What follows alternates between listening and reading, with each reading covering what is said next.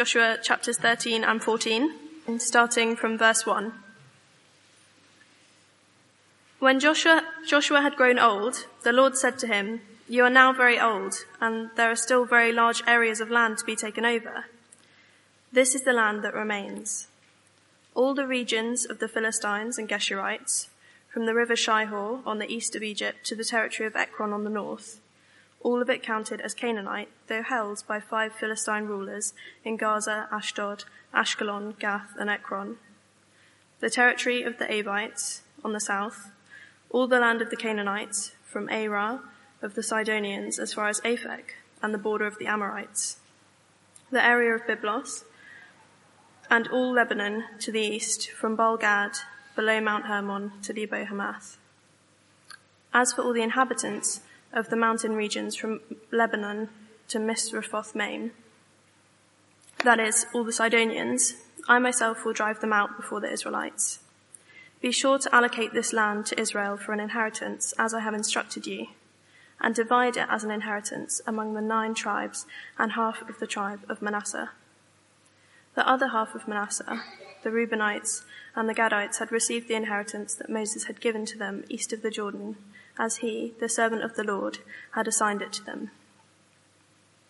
It extended from Aroer on the rim of the Arnon Gorge, and from the town in the middle of the gorge, and included the whole plateau of Medeba as far as Dibon, and all the towns of the Sihon king of the Amorites, who ruled in Heshbon, out to the border of the Ammonites. It also included Gilead, the territory of the people of Geshur and Makar, all of Mount Hermon and all Bashan as far as Salakah, that is, the whole kingdom of Og in Bashan, who had reigned in Ashtaroth and Edrei. He was the last of the Rephaites. Moses had defeated them and taken over their land, but the Israelites did not drive out the people of Geshur and Makar, so they continue to live among the Israelites to this day. But to the tribe of Levi he gave no inheritance, since the food offerings presented to the Lord, the God of Israel, are their inheritance, as he promised them. We're going to jump to chapter 14 now, reading verse 1 and then verses 6 to 15.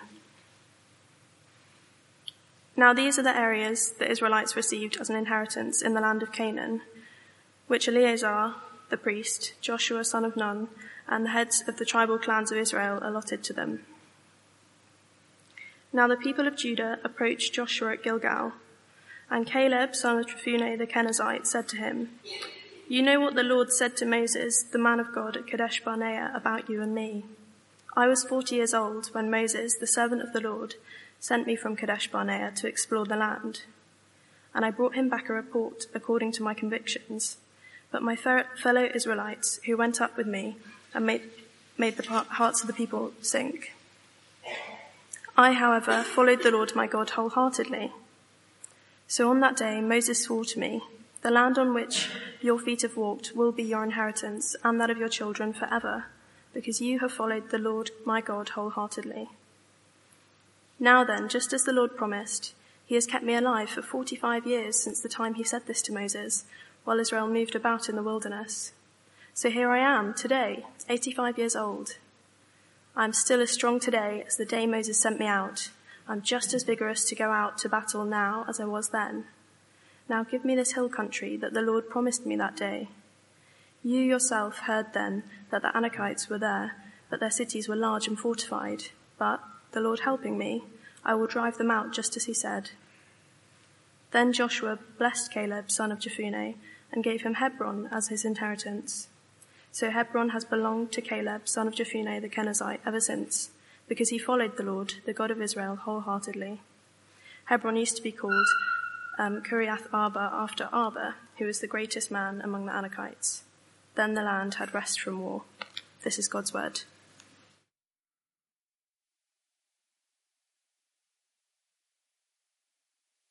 If we've not met, my name's Phil. I'm one of the ministers here, and we're going to tuck into Joshua 13 to 14. We won't look at the whole of it. We're just going to dip in because most of you have got to be at work by 9 o'clock tomorrow morning. Let's pray. Our Father God, we thank you that all Scripture is for our teaching, our instruction, our help, that we might trust the Lord Jesus and live more fully for him. So we pray that you would show us what we are to learn from this, that you would speak clearly to us tonight, that we might be more confident about living for Christ in this world, in this lifetime, for your glory's sake. Amen. Sir Ranulph Fiennes is a very annoyed man at the moment.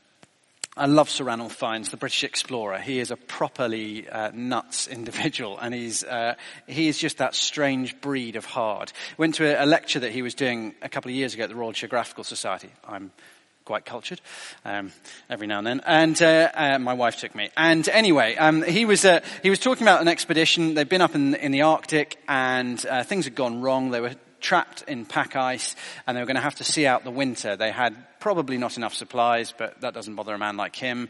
So he and the guy he was with are basically just slowly losing weight and working out whether they can survive long enough. And then he says that the guy who he is with, the fellow explorer, got very seriously ill, wasn't sure he was going to make it, and then going out of the tent one day fell and broke his jaw and split a tooth in half while sitting, in sub-zero temperatures with no medical help. And Ranulph Fiennes then said, at which point he began to whinge, and I hate whinging, which gives you an insight. Yeah, okay, he's a tough guy. But he's very, very annoyed because he's just been refused permission to cross the Antarctic continent during winter on foot. He's 72 years old. At the time when most people's idea of exercise is a round of golf, and most people's idea of adventure is going on a cruise ship around the Caribbean, he wants to cross the Antarctic in winter on foot. And then he's still got 4 highest mountains in 4 continents he hasn't yet finished. But then this is the guy who climbed Everest just after a double bypass surgery and then ran 7 continents in 7 days within, 2 months of double bypass surgery in his heart. I think he'd have got on very well with Caleb. I kind of think, those two, they would have had fun going out for a drink together. All very interesting. So Caleb's quite a tough guy. What are we supposed to make of it? It's just an odd, interesting story. A challenge, no doubt, to our youth-obsessed culture.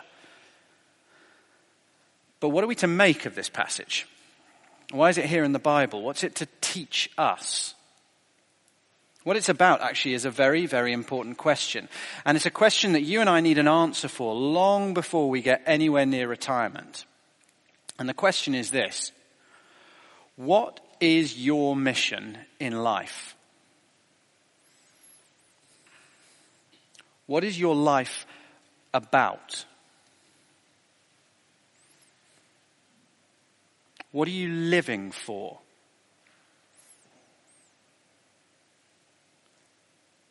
And is what you are living for something that when you stand on the threshold of eternity, looking back at the life you've lived and the character you've formed and looking forward to the unending future, is it a mission, a goal, a focus that is going to look wise and worthwhile on the threshold of eternity? That's the question that ultimately is addressed in this passage. And what we find here is that if your life is built on God's promises and focused on entering God's eternal rest, then you'll be set free to live a life of adventure and excitement and a life in line with God's great eternal mission to save people. You'll be set free to live a life of unimaginable significance and worth. A life like Caleb. Okay, 2 points for you. Sorry, they're not on the handout. 2 points. The first is the land is God's gift of rest, and we'll think about chapter 13. And then secondly, we accept God's gift by fighting the fight. Firstly, the land is God's gift of rest. Now, it seems to me, when I was preparing this, that few passages in the Bible can seem so yawn-inducingly irrelevant to a bunch of people who are largely drawn from Generation Rent as chapter 13 of Joshua. It's a whole chapter about a bunch of people we've never met who died a long time ago being given chunks of agricultural land. Doesn't that just get your juices flowing? I don't think there are very many of us who have Joshua 13, 19, 20 as memory verses for life. Kiriathim, Sibam, Zereth Shahar in the hill of the valley, Beth Peor, the slopes of Pisgah, and Beth Jeshimoth, all the towns on the plateau, and the entire realm of Sihon, king of the Amorites, who ruled at Heshbon. It doesn't really get you excited. Okay, so what's going on? We're in the third section of Joshua, as we just saw. The book breaks down into 4 sections really, and the promised land is the key. Chapters 1 to 4, entering the promised land. That's chapters 1 to 4. It's all about entering the promised land. And then the middle, chapters 5 to 12 are about taking the promised land, the invasion, the battles at Jericho and Ai, and then with the northern kings. And then chapters 13 to 21 are about sharing out the promised land. Before at the end, in chapters 22 to 24, you get the last couple of chapters about enjoying or living in the promised land. It's all about the promised land, entering, taking, sharing out, and enjoying the land. But what are we supposed to do with this emphasis on land? Now, the physical land, Israel, Palestinian territories, all that area, they have no significance for followers of God today. Historical interest, but no spiritual significance for us. The land of Canaan was always just a sign, a symbol, a teaching aid to point God's people to a greater reality. Paul tells the church in Philippians chapter 3, our citizenship is not in Canaan, but in heaven. In heaven. If you follow Jesus, there is no particular area of land on this earth that has your inheritance in it eternally, that has particular significance in that sense for you. And unless we get this clear, we just won't understand the lessons that God has for you and me in the book of Joshua. So what I want to do just briefly is to, rather than go through the detail of chapter 13, just to explain the theology that lies behind it. All this land being divided out, what are we to make of it? So 2 points for you, 2 points. Land is ultimately about rest. Land is ultimately about rest. And secondly, ultimate rest is in the new creation. Land is ultimately about rest, and ultimate rest is in the new creation. Firstly, land is ultimately about rest. You see, ever since our ancestors were booted out of Canaan, out of the Garden of Eden, mankind has been marked by warfare and wandering. Warfare with God and one another, a relentless strife and struggle has been human history. And wandering, that sense of not being at home, that longing for a place that once was ours, that longing for somewhere where we feel like we belong, where we feel like everything is right. God's people in the Old Testament are called wanderers, or to use the old language, sojourners in the earth, longing for a place that is theirs, a place that is home, a place where they can be truly at peace and at rest. And God promised to provide it for them. He promised this guy, Abraham, that he would give his descendants a land where they could dwell and be secure and enjoy God's blessings. And that promise crystallized around the land of Canaan. And as God repeats the promise in Deuteronomy 12 to now the nation of Israel, Abraham's descendants, before they go into the land of Canaan, God says this in Deuteronomy 12:10. But you will cross the Jordan and settle in the land the Lord your God is giving you as an inheritance, and he will give you rest from all your enemies, so you will live in safety. Rest from wandering and rest from war. That's what the promised land is about. And at the end of Joshua, we read again and again of rest. In the final couple of chapters, in 21 verse 24, in 22 verse 4, and then in 23 verse 1, we're told, now that they're in the land, God gave them rest. Not inactivity. They're going to build houses. They're going to plant vineyards. Not inactivity of doing nothing, but an end to the relentless warfare and wandering that has marked their lives. The promised land is ultimately about God's people being at rest to enjoy life as it should be. But that's not the end of the story. And as the Old Testament progresses, the second thing we learn is that ultimate rest is in the new creation. So 400 or so years later, God warns the Israelites in Psalm 95 that if they harden their hearts and ignore his commands, then like the wilderness generation, he says in Psalm 95:11, they will never enter my rest, which is odd because they're in the land. So why would God be telling them when they're already in the land that they need to enter his rest if the rest is in the land? What he's teaching them is that there is more to God's rest than just being physically in the dirt of Canaan. It's why Jesus, speaking to Jews living in Israel, in Matthew 11, says to them, "Come to me, all who are weary, and I will give you rest." Because what he offers is more than just being in the land. The writer to the book of Hebrews takes this up in Hebrews chapter 4 and verse 1 and says not to Jews longing for the land of Canaan, Israel, but to Christians, to God's people in the New Testament era. "Therefore, since the promise of entering his rest still stands, let us be careful that none of you fall short." Ultimate rest is not about the land of Canaan. Ultimate rest comes through Jesus Christ and is found in the new creation. Ultimate rest comes through Jesus Christ and is found in the new creation. And it is then, when Jesus remakes the world, that you and I will know an end, a real end, to the strife with God, the strife with one another, and the wandering, the homelessness that's been our lot ever since Adam and Eve sinned. Okay, in case you drifted off, it happens sometimes, here's the take home. It's warm. I'm not boring, it's warm. As we read about God's people being given their inheritance in chapters 13 to 19, you and I are getting the foretaste of a day when it will be your names being read out. And our greater Joshua, the true Joshua, the God who saves, Jesus. That's what Joshua's name means. Jesus is the Greek for Joshua, which means God saves. The day will come when he will have finished making the new creation. And he will call all of those who follow the Lord Jesus together. And he will give us our inheritance, our land. And we will enter the new creation to enjoy lives of amazing adventure and excitement, enjoying his perfect rest.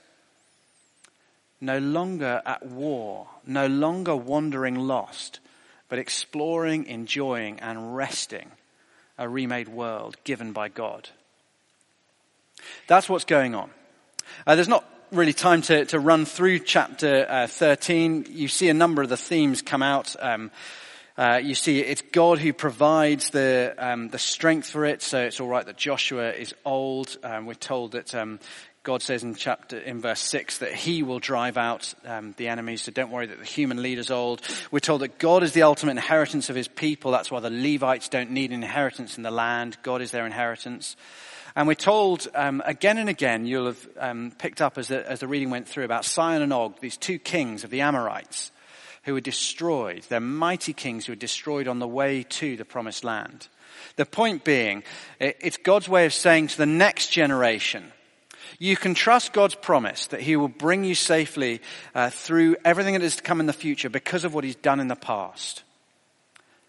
Blind faith is, I believe although I've got no reason to. Biblical faith is, I believe because of what God has done in the past and promised in the future. Very, very different. He has a track record. Okay, that's the theology behind chapter 13. The promised land is all about the rest you and I will enjoy in the new creation. Let's turn to chapter 14, where we learn that we accept this gift of rest by fighting the fight. We accept God's gift by fighting the fight. Now, the Old Testament is not primarily a whole heap of examples of perfect people to emulate. God's people in the Old Testament are adulterers, murderers, swindlers, doubters, and deviants, and that's the best of them. And, it really isn't. Here's a whole heap of great people. God is the hero.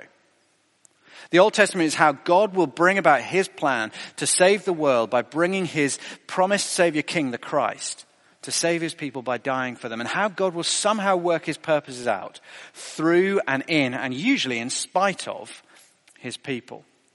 God is the hero. But sometimes you get examples of people who get it right, and Caleb gets it right. But even as he gets it right, what he gets right is that he trusts in God. And so Caleb isn't ultimately a be like Caleb, it's trust God.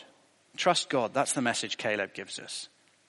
And we learn this as Caleb treats us to a history lesson and tells us about his rather surprising retirement plan. So let's dive in at chapter 14 and verse 6.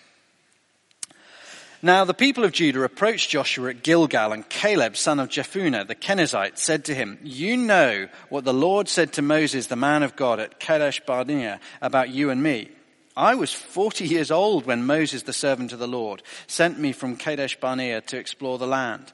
And I brought him back a report according to my convictions. But my fellow Israelites who went up with me made the hearts of the people sink. I, however, followed the Lord my God wholeheartedly. So on that day Moses swore to me, the land on which your feet have walked will be your inheritance and that of your children forever, because you have followed the Lord my God wholeheartedly. Now then, just as the Lord promised, he's kept me alive for 45 years since that time he said this to Moses while Israel moved about in the wilderness. So here I am today, 85 years old. I'm still as strong today as the day Moses sent me out. I'm just as vigorous to go out to battle now as I was then. Now give me this hill country that the Lord promised me that day. You yourself heard that the Anakites were there and their cities were large and fortified. But the Lord helping me, I will drive them out just as he said. It is quite a comic scene when you imagine what must have been going on. The brutal period of warfare is over now. And the Israelites have gathered at Gilgal for Joshua to parcel out the land that is now theirs. And Caleb comes at the head of the tribe of Judah to Joshua. And only he and Joshua now remain of the generation who left Egypt and passed through the Red Sea. He has lived 85 years of slavery, of wilderness wandering, and of warfare. If anyone has a right to say, give me the choicest part of the land, I've not got long to live, so give me the choicest part. Give me a part where the grapes are ready to be harvested. Give me a part where there are houses ready to move into. If anybody's got a right to that, it's Caleb. Most of us would say, look, I'm ready to retire. I'm 85.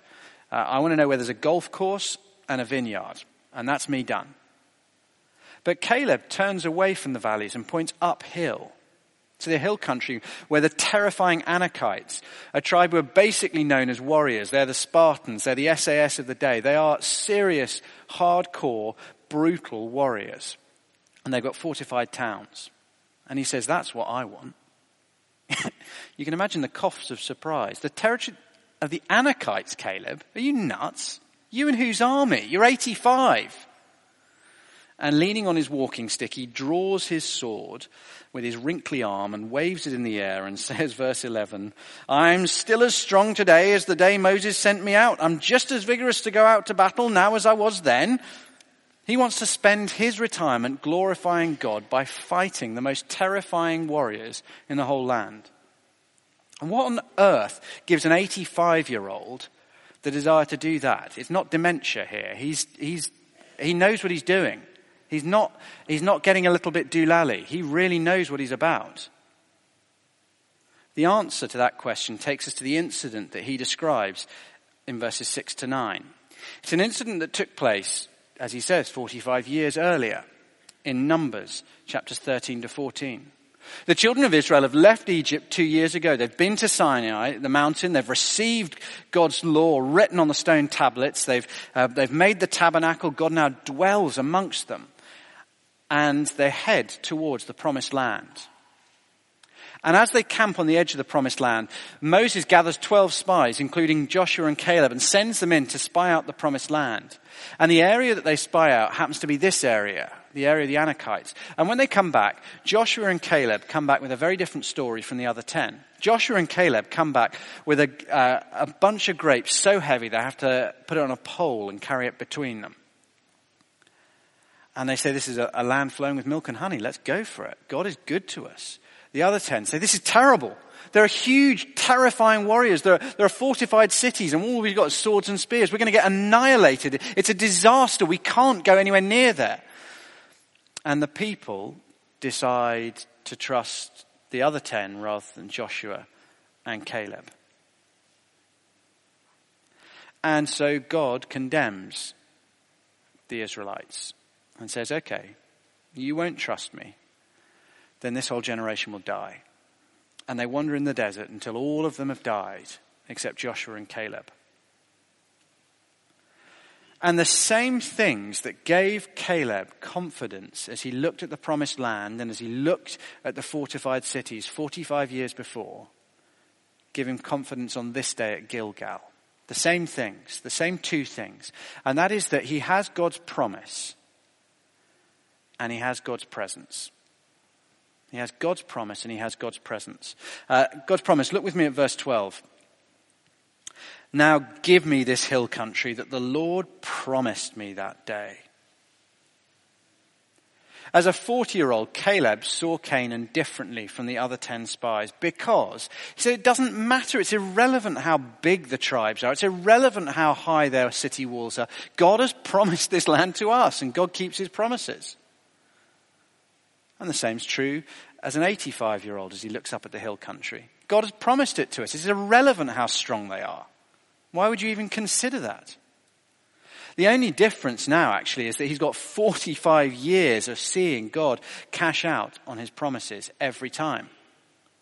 He's seen the raging river Jordan just stop so that they can walk across. He's seen the mighty walls of Jericho just crumble and fall at a trumpet blast. He fought on the day when God stopped the sun in the sky. So he says, look, God has a track record of keeping his promises.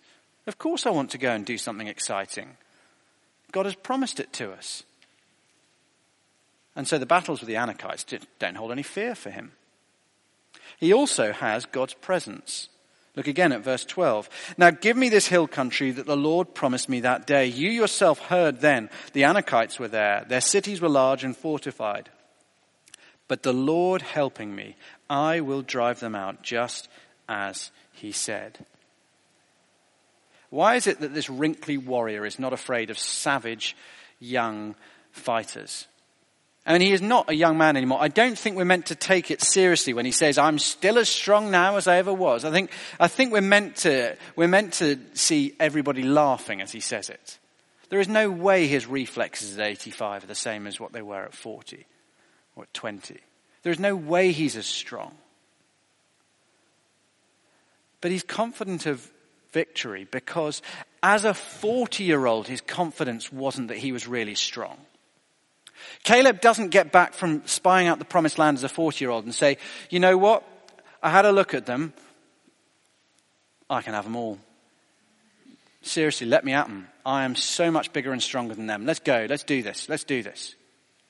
No, as a 40-year-old, he said, do not be afraid of them. Numbers 14:9. The Lord is with us. His confidence was in his God, not himself. In his mighty God, not his own mighty arms. And God is as strong today when Caleb's 85 as God was when Caleb was 40. So even the wrinkly warrior can say, let me at him. Let me at him. I mean, who cares how big they are? I've got God on my side. Do you think they're as big as God? Don't be stupid. Let's go. It's, you think about, imagine a 17-year-old girl and dad says, I'm going to give you a car for your birthday. A car? But Dad, I can't afford a car. How can I ever get a car? Cars are expensive. There's no way I can afford a car. You give me £5 a week pocket money. He's a stingy dad. And how am I supposed to get a car? But if she remembers every birthday, my dad has told me what he's going to get me, and every birthday for 17 years, he's given me what he's told me. Well, she might look at it differently. And if she knows that her dad is stinking rich, okay, I know he earns £400,000 a year. Maybe he can get me a car. When she stops thinking about what she can do and starts thinking about what her dad has promised and how faithful he is and what her dad can buy, and he's very rich, everything looks different. And Caleb is not looking at himself and thinking, oh, can I fight these guys? Am I strong enough? Am I young enough? Have I got enough followers with me? Caleb is looking at his God and saying, he is big enough. He is strong enough. Let's go. God's presence and God's promise are our confidence. If you're a Christian here, the measurement is never, what can I do? It is always, what can God? And everything changes with that. Okay, so what should we do in response to this? Firstly, we should fight the good fight. Fight the good fight. Salvation is a gift. God gives it to us. Jesus Christ achieved it for us by dying in our place on the cross so our sins would be forgiven, by conquering the death that we deserve. The Holy Spirit breathes new life into us. It is all a gift of God, and we receive it by faith. That is, by trusting God, by faith, taking God's promises at face value. That's what faith is. I trust in God's promises, and so I act on them. Faith is fighting in the New Testament, not to kill people. It's very clear that that's not what we're to do. But as Paul says to Timothy, it's fighting the good fight of faith, trusting God's promises, and so living in the light of that, living a courageous, self-sacrificial life. The good fight is not a physical war as it was here. It cannot be that for a Christian. Caleb lives in a unique period in the history of the people of God. Jesus makes it abundantly clear that we are to love our enemies. Jesus prays as he's being killed on the cross, "Forgive them, Father." No, we're to love. Our battle is very different. We fight like Caleb for the glory of God, but we fight in a different way. We fight against the sinful desires within us. The desires that mean, even as Christians, those of us who follow God disobey and dishonor him regularly. And you know what? It ought to feel like a battle. If you're a Christian, you think, I must be such a bad Christian. It just feels like I'm constantly being torn between wanting to serve God and wanting to do other stuff. Good. There should be no peace with sinful desires. Peace with God now, because we're forgiven, but no peace with sinful desires. And if you've been at truce with sinful desires in your life, then God, the Holy Spirit, says through Caleb's example tonight, time to take up your weapons again. Get fighting. Fight like Caleb and fight until the day you die. Never call a truce on sin. Fight valiantly, fight courageously, fight the fight of faith against your sinful desires. Secondly, we fight to spread the gospel. So 2 Corinthians chapter 10 verses 4-5, as Paul talks about telling other people about Jesus, taking the gospel out to others, he uses this language of war. 2 Corinthians 10 verse 4, the weapons we fight with are not the weapons of the world. On the contrary, they have divine power to demolish strongholds. We demolish arguments and every pretension that sets itself up against the knowledge of God. And we take captive every thought to make it obedient to Christ. In other words, we proclaim the truth about Jesus Christ, even when it makes us unpopular, even when it costs us. We seek to explain and persuade gently, lovingly, persistently. We endure opposition and we make sacrifices to take the truth of Jesus Christ out to those who don't yet know him. We go to the occupied hill country of London with its terrifying tribes of intellectuals who mock and sneer at the Christian faith, and its happy professionals whose self-sufficient lives just look like impregnable walls with, well, why would they ever want to know about Jesus? But we trust God's promise that he will build his church. We trust God's presence, his Holy Spirit with us, and so we go. And we seek to help the gospel spread too in far more threatening territory, far more serious hill country where there's real persecution and physical danger for Christians. The Middle East, former Soviet states, China, North Korea. We go, we fight the fight of faith. And secondly, we follow God wholeheartedly now. And that last 3-letter word is so important. See, Joshua 14 presents a challenge to me and to you tonight. God asks each one of us, is your life a steady push towards increasing comfort and self-indulgence? An ever increasing standard of living and security and comfort? Or is your life a steady push towards joyful service and self-giving and self-sacrifice? Which way are you going? I was walking the dog a couple of Sunday mornings ago, and I happened to stop at on the river just as the tide turned. And you probably think I'm incredibly boring, but at the risk of that, it was actually quite interesting to watch. You saw this massive metal buoy just slowly shift as the entire Thames River started to flow the other way, because the gravitational pull of the moon took it. And the truth is that the deepest loves and desires of your heart, your life will inexorably follow. Just as the water follows the weight, the drag of the moon. So whatever the biggest loves, whatever the deepest desires of your heart, your life will follow that trajectory. And how you live now is building those loves, those desires, those motivations. What loves and passions you nurture today determine the direction your life will take in 40 years' time, if you live that long. And the truth is, wouldn't you love to be like Caleb when you retire? Wouldn't you love to be so adventurous and so free from the sort of grumbling and discontent that so often marks the older generation? We young people have got our sins too. We middle-aged and you young people, we've got our sins too. But wouldn't you love to be like Caleb when you get old? Following the Lord wholeheartedly. No fear. Such confidence in God's promise. Such joy and such adventure. I think of a minister just over in East London who we helped support. Very posh guy called Mike Reith. Very, very posh. And yet he served in a very, very ordinary parish in Dagenham for most of his life as a minister. Getting towards retirement, but still young enough to take on another job maybe for a few years. So now's the time for a little Cotswold village. Somewhere enjoyable, somewhere gentle, somewhere beautiful, somewhere for nice walks. No. He sacked in his job at his church in Dagenham, and in the teeth of real opposition from the bishop and the local Anglican clergy, he's planted a church from scratch on a local housing estate where there's no Christian work going on at all. There's Caleb for you. I've been reading this book, Dispatches from the Front, Tim Kesey. There's a whole load of copies around the corner if you want to get inspired. If you don't, there's just next to it is some chocolate advent calendars, which is kind of... Anyway,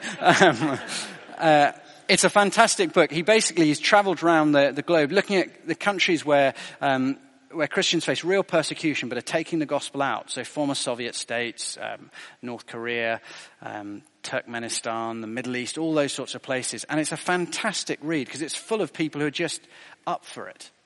There's a Chinese guy who's in middle age, settled with his family, and then he finds out, he lives in the far northeast of China, that in many of the western towns there's lots of migrant workers moving in and very few Christians.